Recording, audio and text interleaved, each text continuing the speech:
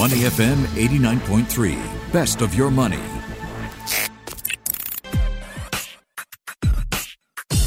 Money and Me on Your Money, only on Money FM 89.3. We're going to do a lot of processing today. So following positive developments on the COVID-19 vaccine front, investors seemingly rotating out of high-priced growth stocks that have performed well during the COVID crisis, moving into more bargain price stocks that could benefit from a post-pandemic economic recovery. How do we process the astonishing resistance rally in tech stocks, though, and growth stocks with high duration, Tesla, Peloton, DocuSign, Zoom Video, for example? And how do we interpret the pause in the U.S. Treasury sell-off, gold staging a recovery, oil and copper losing the bid? Let's turn to our commentator for today. We are hosting Jack Kusi, joining us live all the way from Australia. He's founder and director of Strategy VFS Group. How are you, Jack? Good morning. Good morning, Michelle. It's actually afternoon here, but I'm not going to hold you to that. It's just turned over 1 o'clock. I just had a little bit of lunch. And I am absorbing what is I always say we're in a historical time. And again, we're seeing history play out in front of us in what is a very topsy-turvy market, as you kind of alluded to before I came on. But thanks for having me on.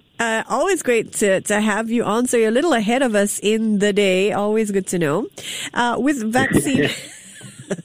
Give us a look ahead, Jack. With vaccine rollouts widening and those fiscal stimulus measures in place, some people thinking part of that fiscal check of $1,400 might go to GameStop. We could talk about that in a while. But broadly, Jack, what are the possible implications for various asset classes as you see it? Yeah, I mean, it's an interesting one as an investor right now and someone that looks at money markets. And as a big tech investor, you and I have talked on this show a number of times about my overarching need to have tech, and we're kind of seeing this great rotation. So let's just talk about the vaccine at the moment. Any fears of not enough vaccines, I think we can put to bed right now. So, we've seen AstraZeneca roll it up, ramp it up. We've got the Johnson & Johnson one jab. My understanding is there's anywhere between 200 to 300 million jabs for that. Right. The US alone, which is still the world's largest economy, still the engine room, has approximately 400 million jabs. And that's whether you need a 1 or a 2 jab. So if you're using, the AstraZeneca or the Moderna, they've got enough to give you 2 jabs. So we've got 400 million people, more than their population, to make sure that we can roll it out. We've got, Europe, I think Britain's now at 30 or 35% of the population. So we know that the world is opening up. I think you can put that to bed right now. We're getting back into it. I think we're going to be flying by September. Yeah. And we're going to get back to some type of normalcy. Now, it won't be normal forever. There are trends that are in place right now that will remain there forever. The question in front of the investor right now is okay, what do I want to own? Do I want to own what's worked really over the last 5 to 6 years and worked accelerated in the last year? Or do I want to play the reflationary trade, this so-called value or quality trade? And at the moment, we're moving towards this so-called reflationary in value. And these are the airline stocks, the oil companies, the banks because of the steepening of the yield curve. I'm kind of in two minds at the moment. I've been hurt in the last 2 weeks because of my overarching or my focus and core on tech, but do I think this is going to continue to play out? I still want to be in the Zooms. I still want to be in the Zscalers. I still want to be in the Teslas because I think they've got the best long-term growth going forward. But I think what, as an investor, you need to understand right now is a bit of diversification is needed. So in terms of moving out of this tech play, I really like your infrastructure plays on the back of this fiscal spending, this enormous fiscal spending. We're not only going to see out of the Americans, but also around the world. But then the biggest issue we've had is people are worried about inflation. And that, I think, is what is scaring the market. So this pullback we've seen in the market over the last 3 to 4 weeks, regardless of whether you've been in value or tech, has been this underlying fear of inflation. So we saw bond yields rise up past that 1.5, 1.6 mark, that fear it could get to 2, and the market is fearing an inflationary effect. And for your listeners out there, We're fearing the price of goods and services going up.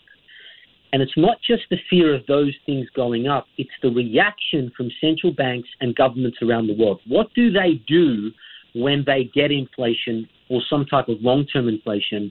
And the only lever that they have really is either suck liquidity out of the market, and they've been pumping it in for quite a long time, or raise interest rates. And that is the ultimate fear in the market. But I think what you will see is that because tech makes up such a big exposure to an S&P 500, you can't rally without tech. And we're kind of seeing that. So a lot of questions at this point in time.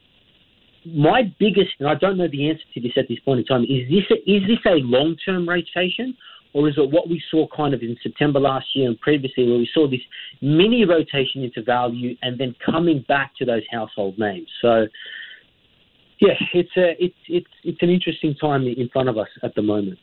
Really great, concise summation of where we are, and not easy to do. So thank you very much for that.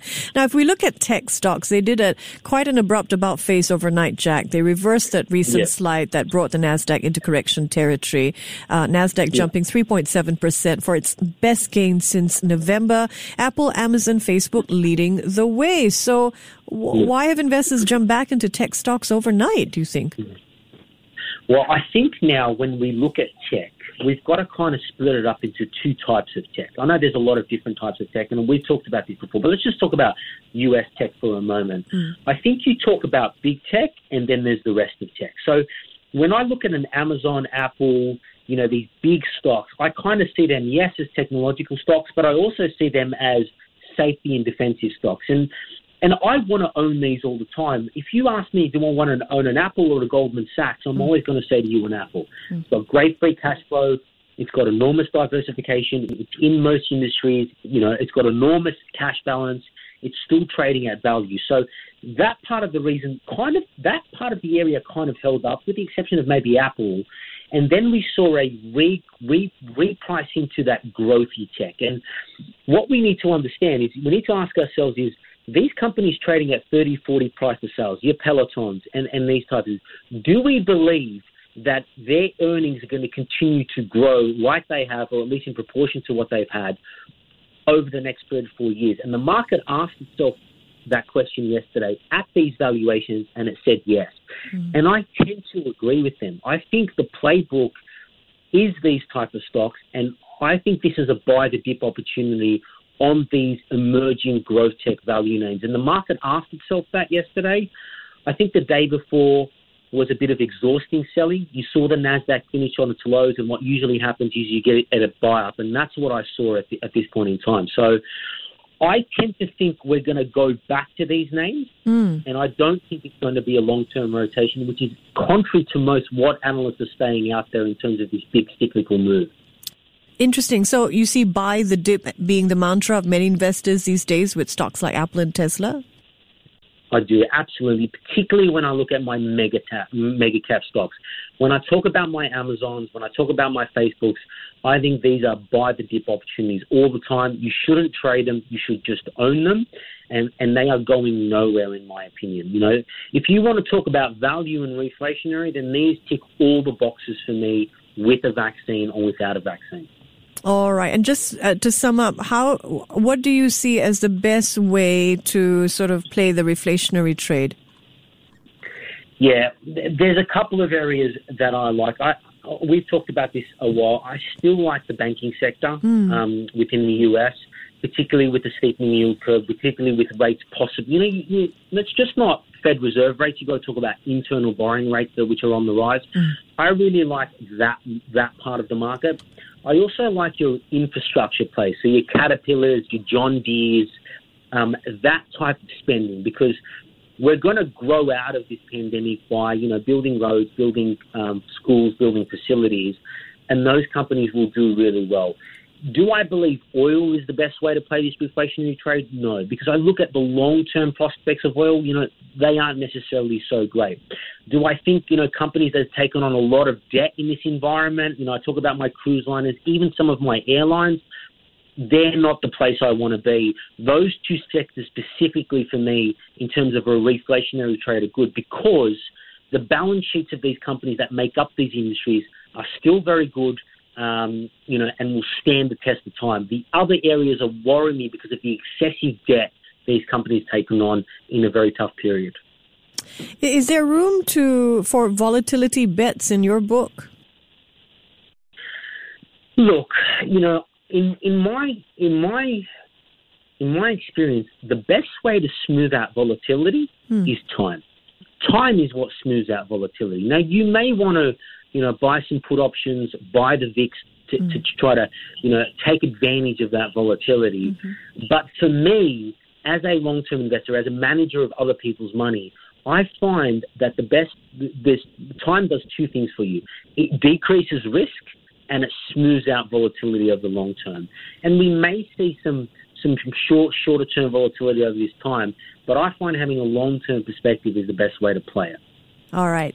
Let's switch gears. Look at Tesla, which gained more than $100 billion in market cap overnight. That jumped more than double the total market cap of Ford Motors. So I wonder if you saw that story, Jack, about how Tesla is plugging a secret mega battery into the Texas electric grid. What did you think about that? Look, I don't know the specifics of the technology that they're doing, but I did see the headline. I think it goes to show you that, Tesla could be in anything going forward. We talk about, what Tesla is as a company. And we talk about the guys from ARK, I forget her name, Catherine Wood, who says, analysts can't price Tesla because they don't understand the technology behind it. And I talk about their chips. They're making their own or designing their own chips for their cars. They moved away from NVIDIA around 2 or 3 years ago. This company has an enormous balance sheet now. It's raised a lot of money at a cheap rate. It's obviously done really well, and it's starting to horizontally and vertically diversify into other industries. The same playbook that your Amazons have done. Amazon's in cloud. It's in e-commerce. It's in a number of industries. You look at Apple, it's getting into services. It's getting into, entertainment. Tesla is doing the same thing, and there's nothing that they can't achieve. They seem like they have a great board. They've got a visionary leader. So, don't doubt them. I think Tesla becomes like an Apple and an Amazon for me. Don't trade it, just own it. What can't they do with a guy like Elon Musk in front of them? I think innovation, Tesla is an innovative company. And this is not the last bit of innovation we're going to see from this company going forward. And in terms of justifying its market cap more than double Ford, well, the market seems to want to pay that price. And it's not just retail investors, it's massive institutions and Wall Street hedge funds who are falling over themselves to raise the price target. So there must be some quality in here in this what is an iconic name now. He's Jack Kusi joining us live all the way from Australia in the afternoon, where hopefully he's had his lunch. Have you had your lunch, Jack? I did. I had a little bit of a lunch. I went for a run today. Oh, lovely. I had a bit of a lunch, and then I'm actually going out to dinner tonight, so I'll let you know how it goes. Oh, my gosh. It's almost life is per normal. Have you got your vaccine yet? We are.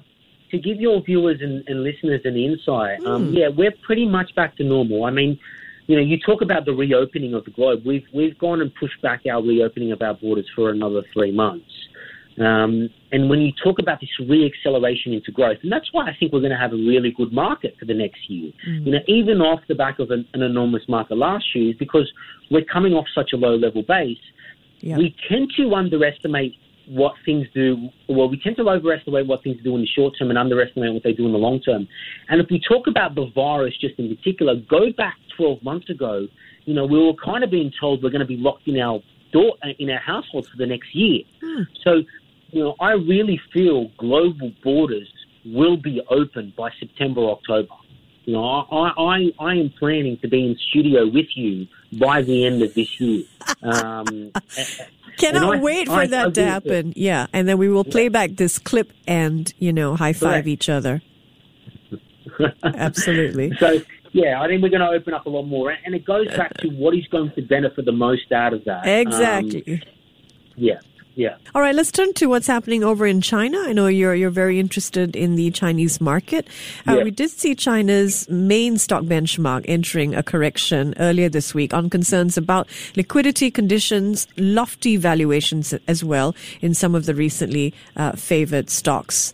We have seen, though, the Chinese Communist Party, the funds coming from China's national team stepping in to try to ensure stability at an important time for Beijing when the National People's Congress was taking place.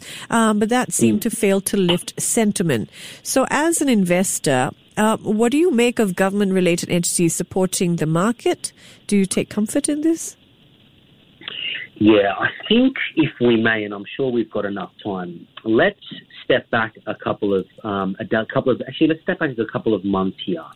So as you alluded to, we have China's two sessions going on. So that's a meeting of the MPC and the CPPCC. That's a big acronym there. And it happens over a couple of weeks, but there are two sessions. So the first one is the National People's Congress. That's made up of about 3,000 members. Of those, 2,400 are Communist Party members, and there's actually another political party in there, believe it or not. 400 members of them are a part of another political party. Who would have known China had other political parties? They're called the United Front, and they were backers of Mao Zedong during the Communist Revolution. So there's a bit of history for you. Here they rubber stamp what has happened from the Politburo. So if we talk about two different types of economies, and we talk about this decoupling that's occurring in the US and China, think about this. In the US, they're moving towards pumping more liquidity into the system. The Chinese are actually taking liquidity out of the system. And I'm going to address your question in a moment about funds coming in. Previous to Lunar Year, they sucked liquidity out of the market. After Lunar Year, they did the same. And 2 weeks ago, they did the same again. And it's a policy of no sharp turns in China. We want to make sure that we have consistent growth and we don't have asset bubbles, both in the stock market and the property market. And the Chinese Communist Party has actually come out on record and saying asset bubbles only benefit the rich. They don't benefit the poor and the middle class. We want to make sure we keep a cap on these asset bubbles that are coming out in the economy. And that's been a policy from the top down to try to limit some of these asset bubbles. The other thing that the Chinese are fearing at this point in time is because there's a swashbuckle of liquidity around the world, you're getting foreign inflows coming into the Chinese economy, right? Which again pushes asset prices up, which doesn't go to their longer-term view of having stable economic growth. And that's perfectly summarized by their GDP target that they recently came out with for over the weekend of 6%. Now, coming off a low base, you would think they would look for 8 or 9, but they've clearly said to the market, we do not want to grow too quickly because we are concerned about, enormous debt within the market hurting our economy. And it's an unspoken rule within China that there are no elections and no democracy because you have an economy that's benefiting everybody.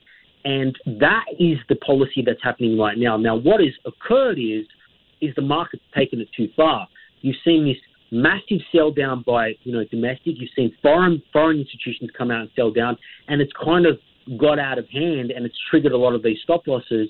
Now, you saw some government-backed funds come in to try to buy up the market. It kind of didn't succeed. I'm expecting it to bounce back. Now, to answer your original question, what is my thought on this?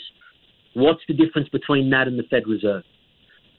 What's the difference between governments buying bonds on the market? There is no difference. It's just done through a different mechanism. But I think the play that we need to understand here really is there are two diverging thought processes to managing liquidity in this market at the moment. In the US, it's let's make sure we pump enough to keep asset prices up. Yep.